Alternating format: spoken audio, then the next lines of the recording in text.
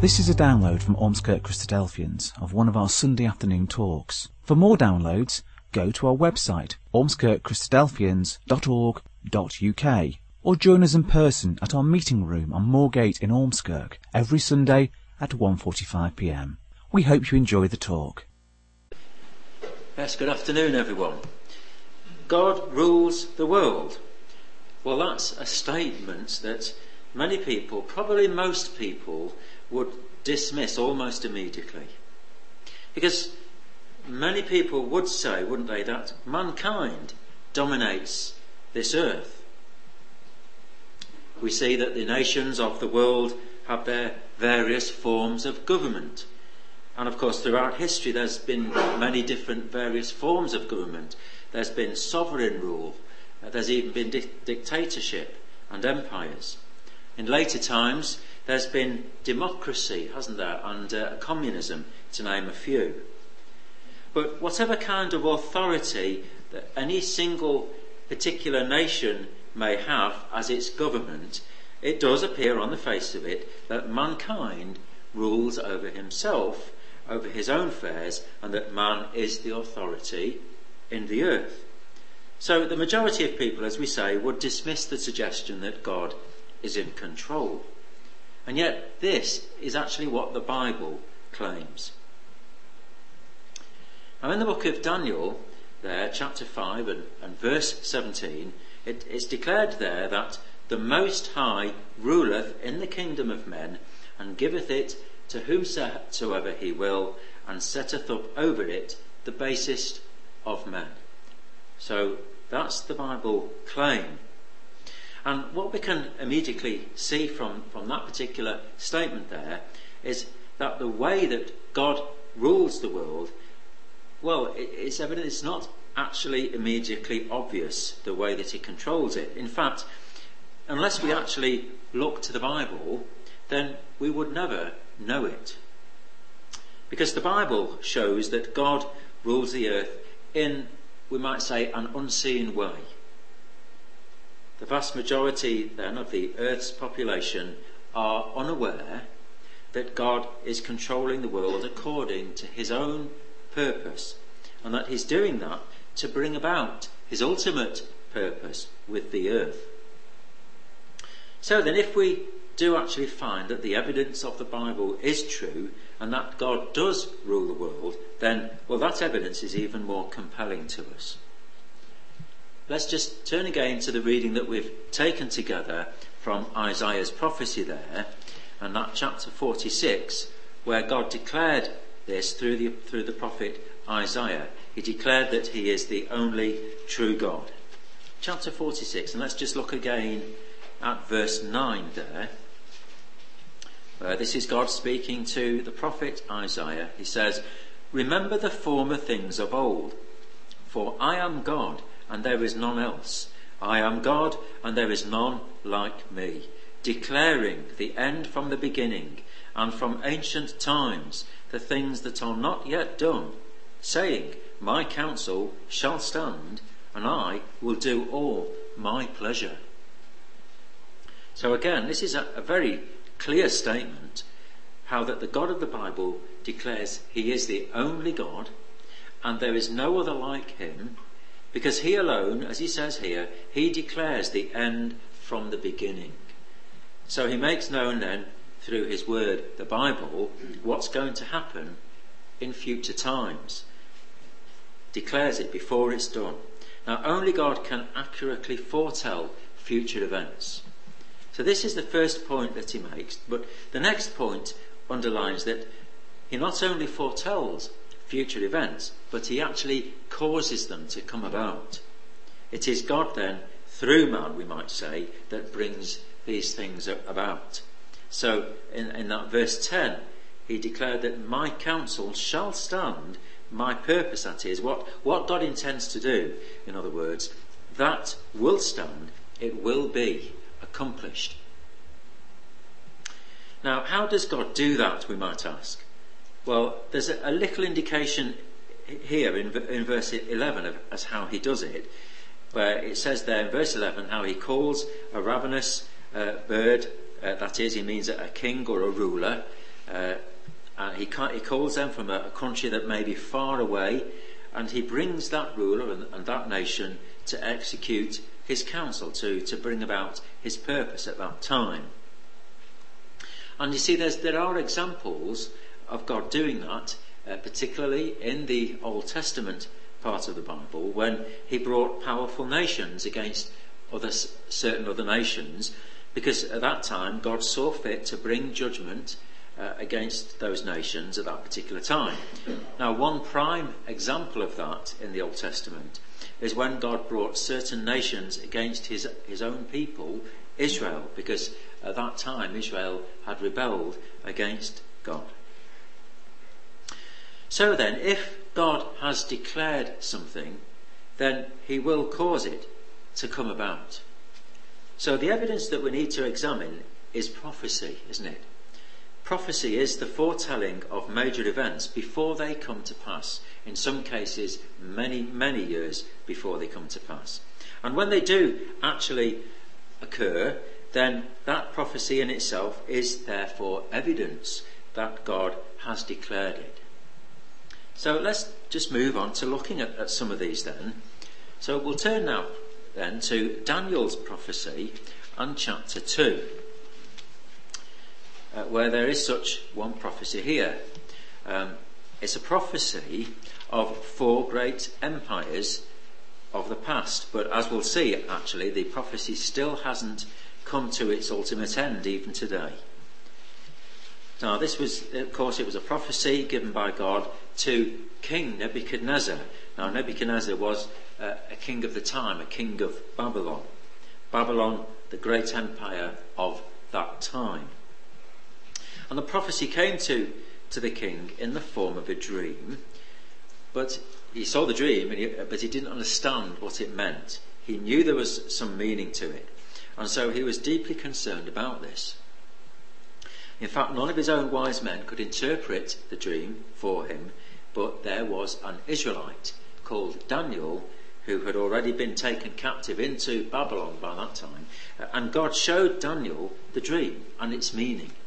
So first of all, Daniel himself had been shown the dream after the king, of course, had received it. So let's just look at that, what the dream was. Verse 31 of Daniel chapter 2 here. This is Daniel now speaking to King Nebuchadnezzar. He says, "Thou, O king, sawest, and behold, a great image.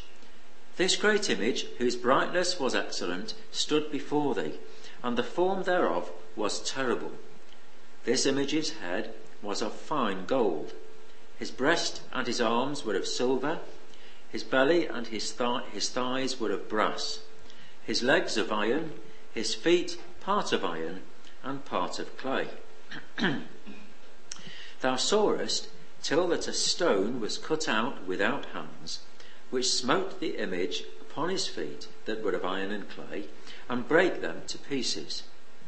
Then was the iron, the clay, the brass, the silver, and the gold broken to pieces together, and became like the chaff of the summer threshing floors, and the wind carried them away, that no place was found for them. And the stone that smote the image became a great mountain, and filled the whole earth." So, just so that we can perhaps get some idea of what that image was, we've got an artist's impression here, and the image was made from 4 metals, as we've seen. So the head was of gold, the breast and the arms were silver, the belly and the thighs were brass, and the legs were iron. Then the feet were, again, they were iron, but they were mixed with clay. And so that image stood in this dream until a stone that was cut without human hands, it says, it struck the image on the feet. And the effect was the total destruction of the image itself, and the stone then became a kingdom that fills the whole earth. So those 4 metals represented kingdoms. And just so that we can get, see the whole interpretation, we'll read what Daniel says about the interpretation from verse 37. He said, "Thou, O king, art a King of kings, for the God of heaven hath given thee a kingdom, power and strength and glory. And wheresoever the children of men dwell, the beasts of the field and the fowls of the heaven hath he given into thine hand, and hath made thee ruler over them all. Thou art this head of gold. And after thee shall arise another kingdom inferior to thee, and another third kingdom of brass, which shall bear rule over all the earth. And the fourth kingdom shall be strong as iron, forasmuch as iron breaketh in pieces and subdueth all things. And as iron that breaketh all these shall it break in pieces and bruise. And whereas thou sawest the feet and toes, part of potter's clay and part of iron, the kingdom shall be divided, but there shall be in it of the strength of the iron, forasmuch as thou sawest the iron mixed with miry clay.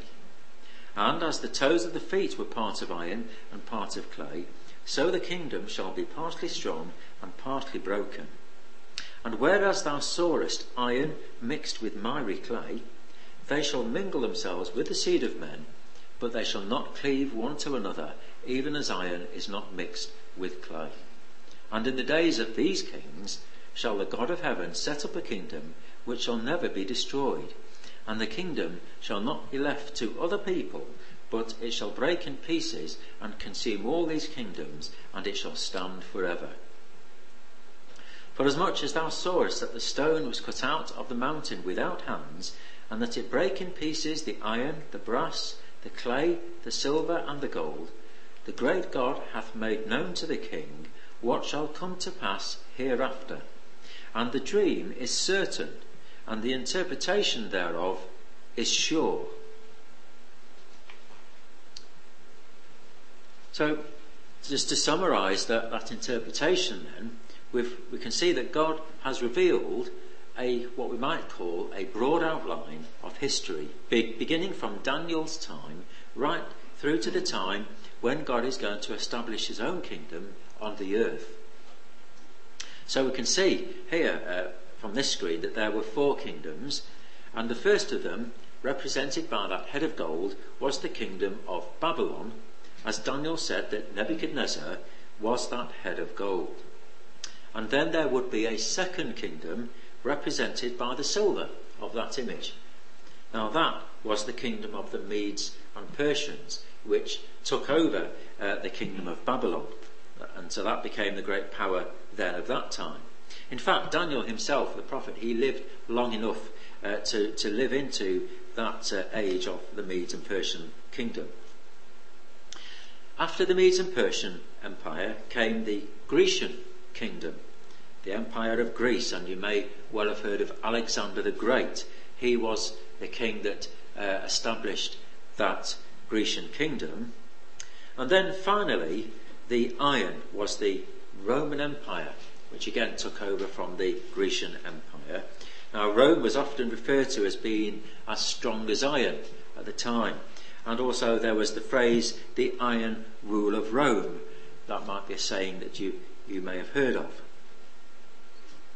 In fact, the Roman Empire, at around 395 AD, it was divided then into 2, into East and West. And so that's indicated again by this dream with the 2 legs of the image. And since then, the territory of the Roman Empire has gone through many changes. But of course it's still there, isn't it?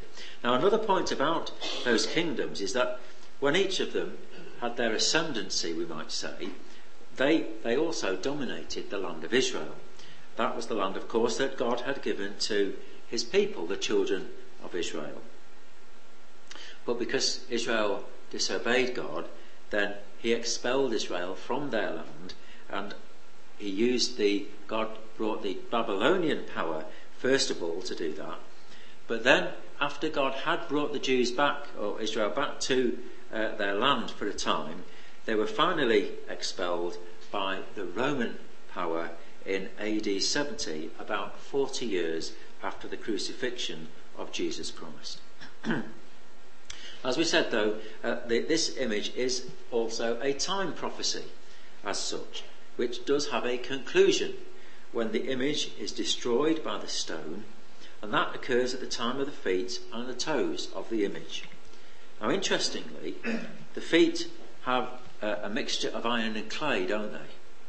Now, Daniel said in verse 41 there that the kingdom was going to be divided, and how that there was to be an element of iron still present within the feet at the time of the feet, but because there's also clay within the feet, then the iron is not as strong as it was at the time of the legs. In fact, the whole image is unstable, isn't it? So, as Daniel said, at the time of the feet, the idea is that it's not going to hold together.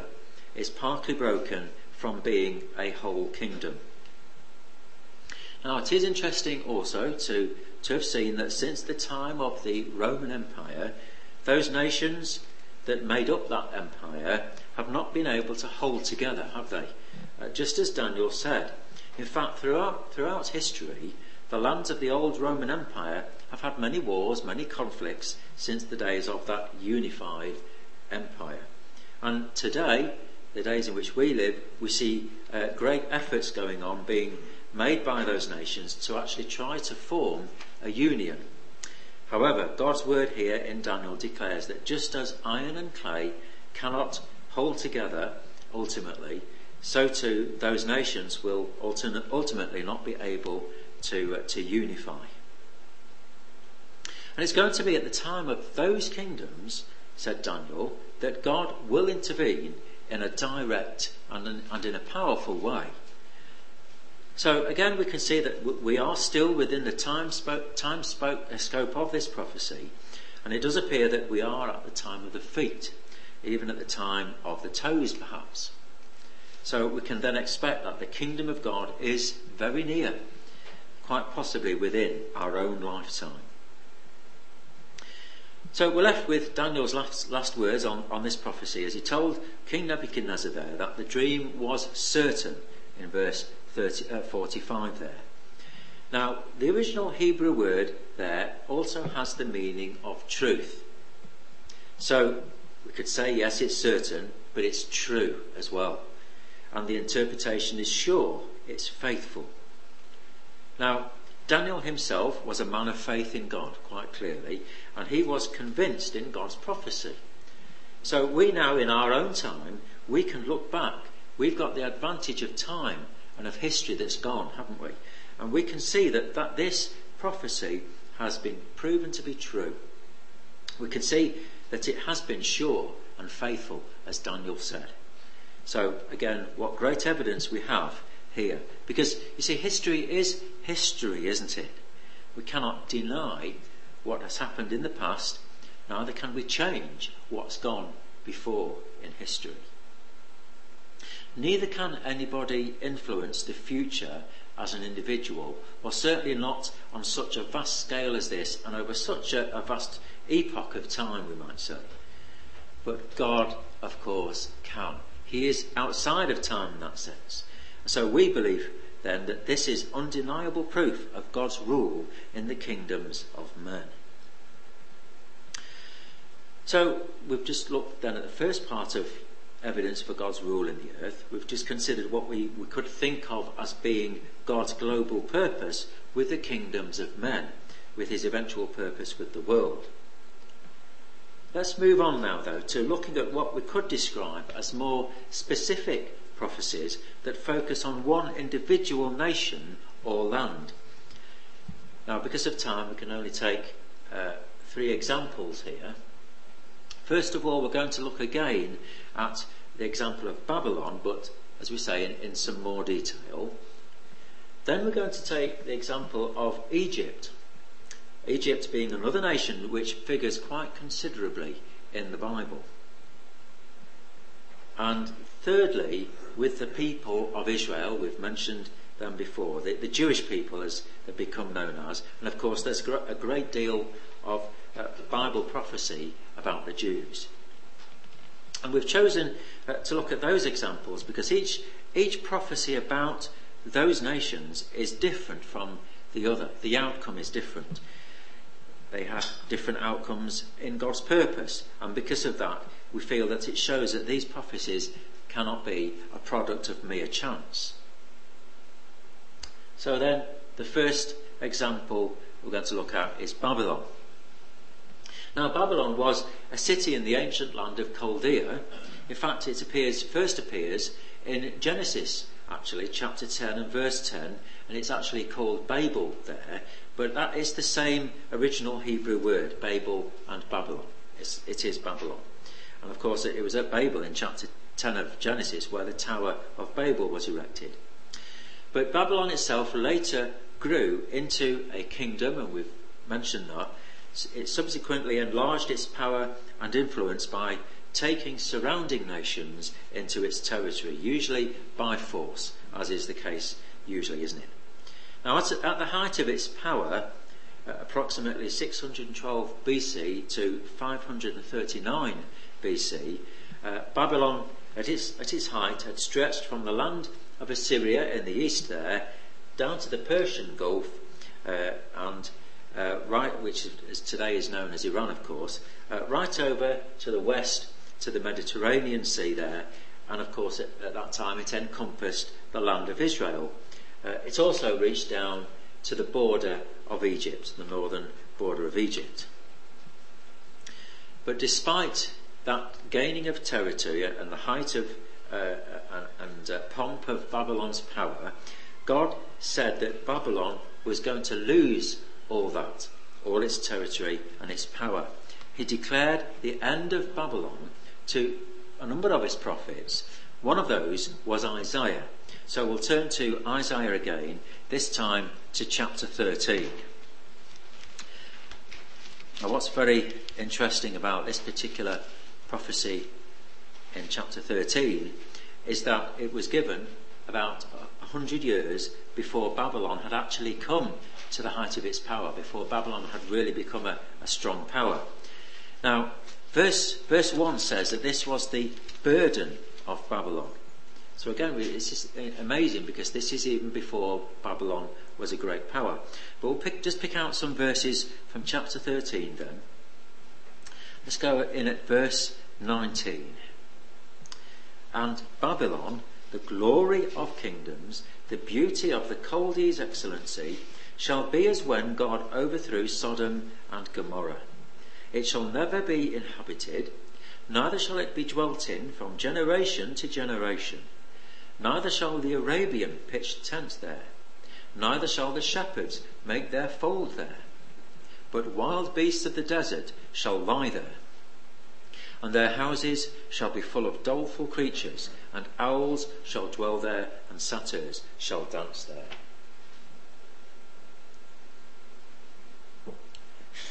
there. So the reputation and glory of Babylon was going to disappear. And as history unfolded, that's what happened. Since the Medes and the Persians Empire, Babylon became completely deserted, and it's remained like that ever since. Now, over the centuries, travellers to that area have spoken of that area as a rather, we might say, eerie place, and wandering nomads wouldn't go there because they thought it was inhabited by spirits, and of course those nomads would probably go to places where most people would not want to go to. But in the 19th century, archaeologists began to dig in that area, and they discovered the ruins of the ancient city of Babylon. And from those discoveries, the existence of Babylon as a powerful kingdom has been proved. So not only was it going to lose its prestige, but God also said that Babylon would cease to exist forever. And the passing of time, again, is evidence of that prophecy. Even today, Babylon has never existed since then. The ruins are there, but it's never been an inhabited city. And even before the discovery of that ancient city, some historians had actually suggested that it had never existed. They suggested Babylon was simply a mythical city that was, in their words, purely an imagination of the Jews. But as we say, once archaeologists unearthed its ruins, the word of God has been verified again. And Babylon remains just as the scriptures foretold it would do thousands of years ago. Babylon has never been rebuilt, even though attempts have been made to do so. Notably in our days, there was the attempt of Saddam Hussein, wasn't there? But however, the Gulf War in 1991, and then of course the invasion of Iraq itself in 2003 ended his ambitions. Evidence again then that God rules in the world. So now we'll move on to that second example, which is Egypt. Now, as we know, Egypt had a very prominent place in the history of the ancient world. We know that it was a mighty power in the Middle East, a long time actually before Babylon became a strong power. Now, Egypt was at its height round about 1600 BC. And of course there's been many discoveries of ancient buildings and structures, but of course the pyramids, of course they have always been there and can be visited even today. Now there's a prophecy about Egypt in the book of Ezekiel, and so we'll turn to Ezekiel chapter 29. Again, we have a remarkable prophecy here that foretells the unique history of Egypt that God has brought about.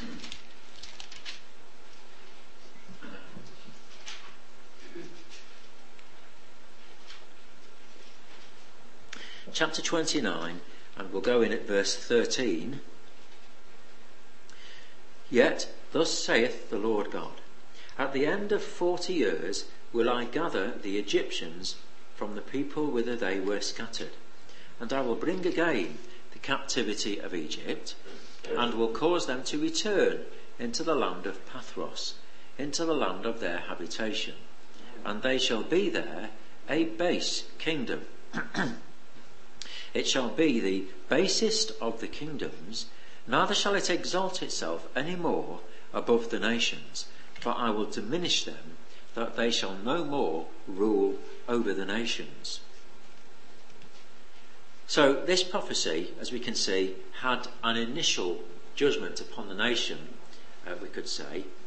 The Egyptians were going to be taken out of their land, and yet the prophecy says that after 40 years of being in captivity, they would return.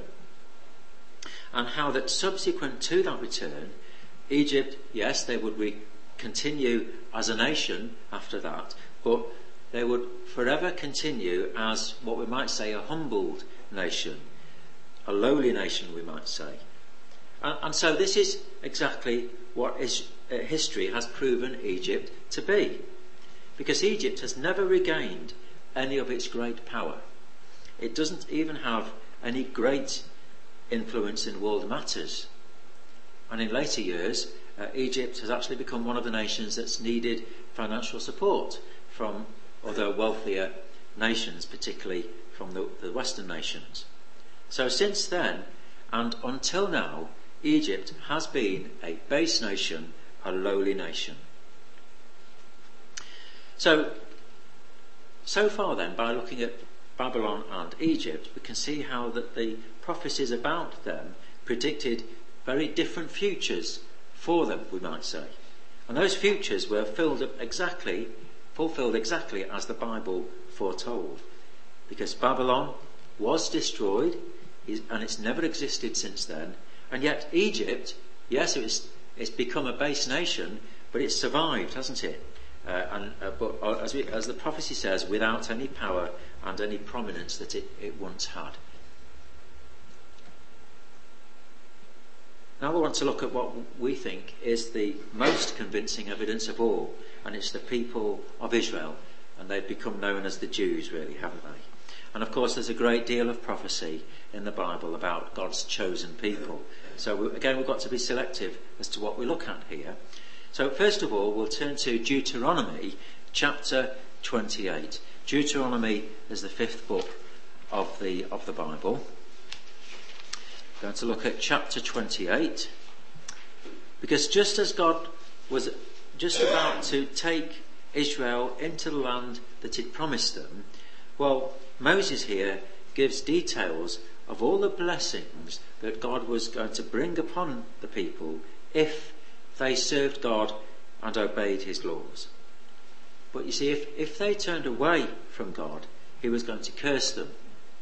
And so what we just want to do, because of our subject tonight, we're just going to look at a few of those cursings. That's really what's relevant for us now. And we'll go down to verse 36 of chapter 28. The Lord shall bring thee and thy king which thou shalt set over thee unto a nation which neither thou nor thy fathers have known, and there shalt thou serve other gods, wood and stone. So again, we get so many clear statements in these prophecies, don't we? So we can see very clearly that Israel would be taken out of their land to another nation, and it was going to be another nation which neither they nor their fathers had known, or that they'd been to, we might say, in the past. So, for instance, we wouldn't therefore expect Israel to be taken to Egypt again, because God had brought them out of Egypt. Carrying on in verse 37, and thou shalt become an astonishment, a proverb, and a byword among all nations, whither the Lord shall lead thee. Now this is taking the prophecy a stage further, isn't it? Because God would then lead them into other lands, further afield than that land of their initial captors, we might say. And amongst those nations, they would become a proverb. Perhaps we might say they would gain a reputation. Well, now let's go right down the chapter to verse 64. And the Lord shall scatter thee among all people, from the one end of the earth even unto the other, and there thou shalt serve other gods, which neither thou nor thy fathers have known, even wood and stone. So God would scatter them amongst all peoples of the earth. But now God doesn't say there that they would disappear, does he? They weren't going to disappear. In fact, they would still be recognisable as Jews. They will be scattered then, but not lost, we could say. Now verse 65. And among these nations shalt thou find no ease, neither shall the sole of thy foot have rest, but the Lord shall give thee there a trembling heart, and failing of eyes, and sorrow of mind. And thy life shall hang in doubt before thee, and thou shalt fear day and night, and shalt have none assurance of thy life. So they would never there find any lasting safety, we might say, or security. So much so that they would be fearful for their very lives. No assurance of their life. So because Israel in the end did disobey God, he brought the cursings upon them. God was going to remove them from the land of Israel, and they would be taken by force into captivity. First of all, the Assyrians came and took the 10 northern tribes of Israel away. Then later on, the southern part of Israel, that is Judah, they were taken away by the Babylonians, which we've mentioned. However, 70 years after that, it was the will of God that the Jews were allowed to return to the land, but however they were under rule, of course, and by then the power of Babylon had been replaced by the second of those kingdoms that we saw in Daniel chapter 2, by the Mede and Persian Empire.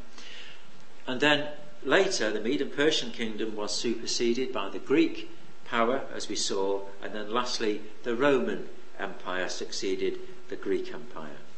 But of course, whilst the Jews were in their land, they were still under each of those successive powers. So they were therefore under their rule. They were restricted in what they could and couldn't do, of course.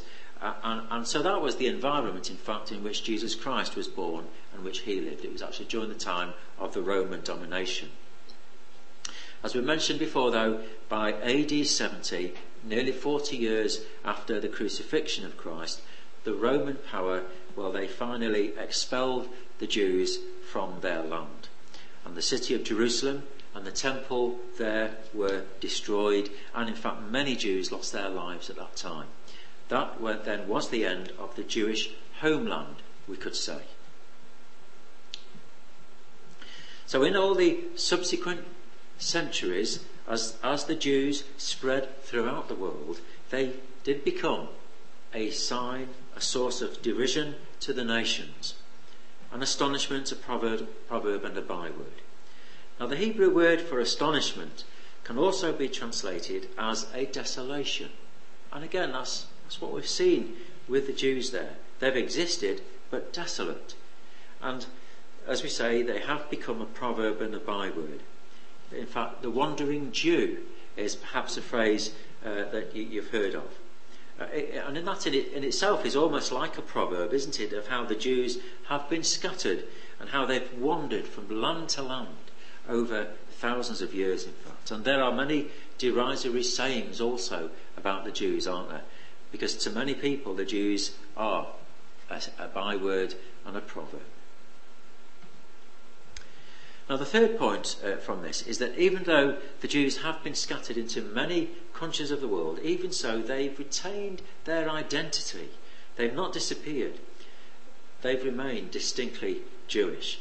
And so the dispersion of the Jews, that had begun in the days of Babylon, we mentioned, and it then gained real impetus during the Roman Empire after the destruction of Jerusalem in AD 70. Now, what we've got here is a map, and I do apologise for the clarity of this map. It might not be too clear, but we've got a map here that shows the extent of Jewish settlement in that Roman Empire, and this was less than 300 years after they'd been expelled in AD 70. So by the year 300 AD, the Jews were living in every part of the Roman Empire, except for Britain by 300 AD. But of course they went there too, and they've spread even much further as well, haven't they? But here, we've got this map here, and those black areas that you can probably see are Jewish communities of at least hundreds of thousands. So that's shown in the markings there. So that's how they'd spread in less than 300 years. And since then, it seems that wherever civilization has spread, the Jewish people have followed. As we say, what's truly amazing is how that they've survived with their identity. As a race, they haven't disappeared. In fact, that's what normally would happen, isn't it? To any nation of people that don't have a homeland of their own and have been scattered throughout the earth over such a long time. The Jews haven't had a homeland for around 2,000 years. So we've got those three main points there on the screen about the cursings of Israel. I'm just adding in this last one here. Fourth point is that they have been hated and persecuted amongst so many of the nations that they've been scattered throughout. Now, essentially, it has been persecution that's caused the Jews to become so widespread. That's been the main predominant reason. Their history has been that wherever they've settled, sooner or later they experience persecution, in many different forms, that is, and then either out of their own choice or even forcibly, they've had to move on and find somewhere else. Then they may be settled again in another place, but then in time persecution would arise again, and then the cycle would be repeated. So the effect then is that they've moved further and further afield, and throughout their history they've suffered scorn, contempt and derision many times. In the 20th century there were the Russian pogroms, weren't there? And then of course in Nazi Germany there was the final solution to the Jewish question, as it was put, the phrase. They intended to destroy the Jewish race. But despite all this persecution for, as we say, nearly 2,000 years, they are still there. And it's remarkable, but that again is evidence of God's hand at work in the earth. We'll turn now to Jeremiah's prophecy and chapter 30. Because not only has God prophesied that the Jews, that is, would be scattered throughout the earth and that they would be persecuted, but he's also promised that he would eventually gather Israel, the Jewish race, again together from all over the earth. So, Jeremiah chapter 30 and verse 3. For lo, the days come, saith the Lord, that I will bring again the captivity of my people Israel and Judah, saith the Lord, and I will cause them to return to the land that I gave to their fathers, and they shall possess it. Now, today, we could say we're very privileged to live in the times that we do, because we've seen these things come about. The creation of the Jewish state of Israel back in 1948 was an amazing event of the 20th century. Now, as we mentioned before, the persecution in Europe that they endured in the 1930s and 40s, well, that unleashed what's known as the terrible Holocaust. Probably the worst spell of anti-Semitism ever seen, where an estimated 6 million Jews died. But as we say, in 1948, that is 3 years after World War II, the United Nations supported the creation of a Jewish state in Palestine. So the nation of Israel came into existence once again. And it wasn't just any land that they were given. They were given the very land that they'd had in the past and were expelled from. Now, as that nation of Israel was declared, they faced an immediate war with Arab nations around them. But even though at that time they were outnumbered, and of course they were outnumbered in subsequent wars as well, even against those odds, Israel were the victors. And since then, Israel has become a very strong nation in the Middle East, both militarily and economically. Now, we've got another map here again. Again, I apologise if it's not particularly clear, but hopefully we'll be able to see the massive influx of Jewish immigrants from this map that had occurred into Israel between the years 1948 and 1964.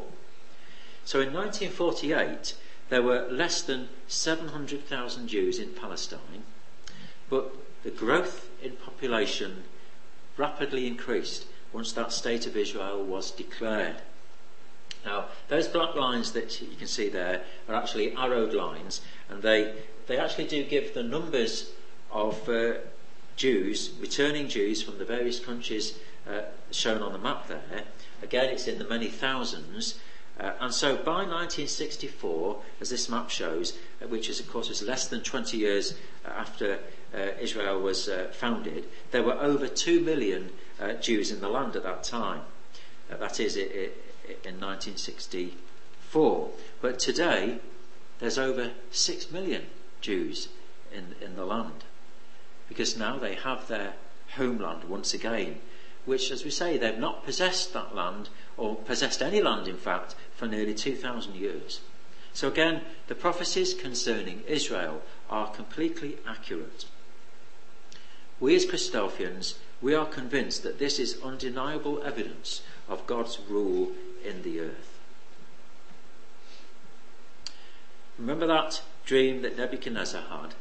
That king came to understand this particular declaration that Daniel gave to him.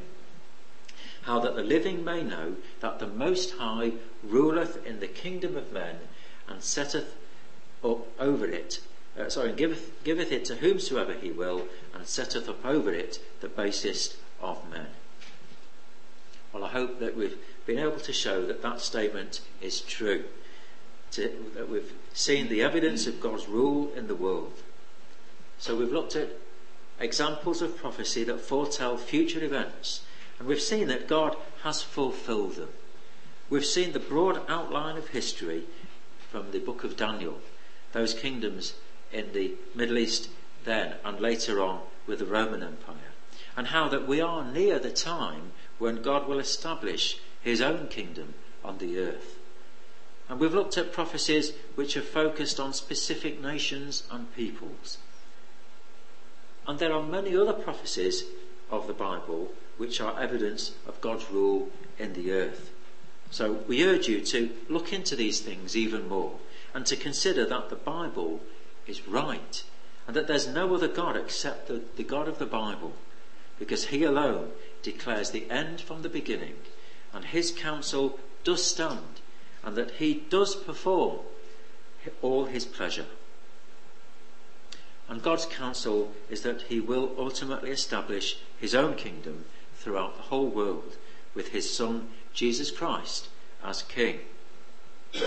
If we want to have a place in that kingdom and to have a hope of eternal life in that kingdom, then we have to repent and to be baptized into Jesus Christ and to follow his example in our lives. Thank you. We hope you enjoyed that talk. For more downloads, information about what we believe and details of our meeting times, go to our website ormskirkchristadelphians.org.uk.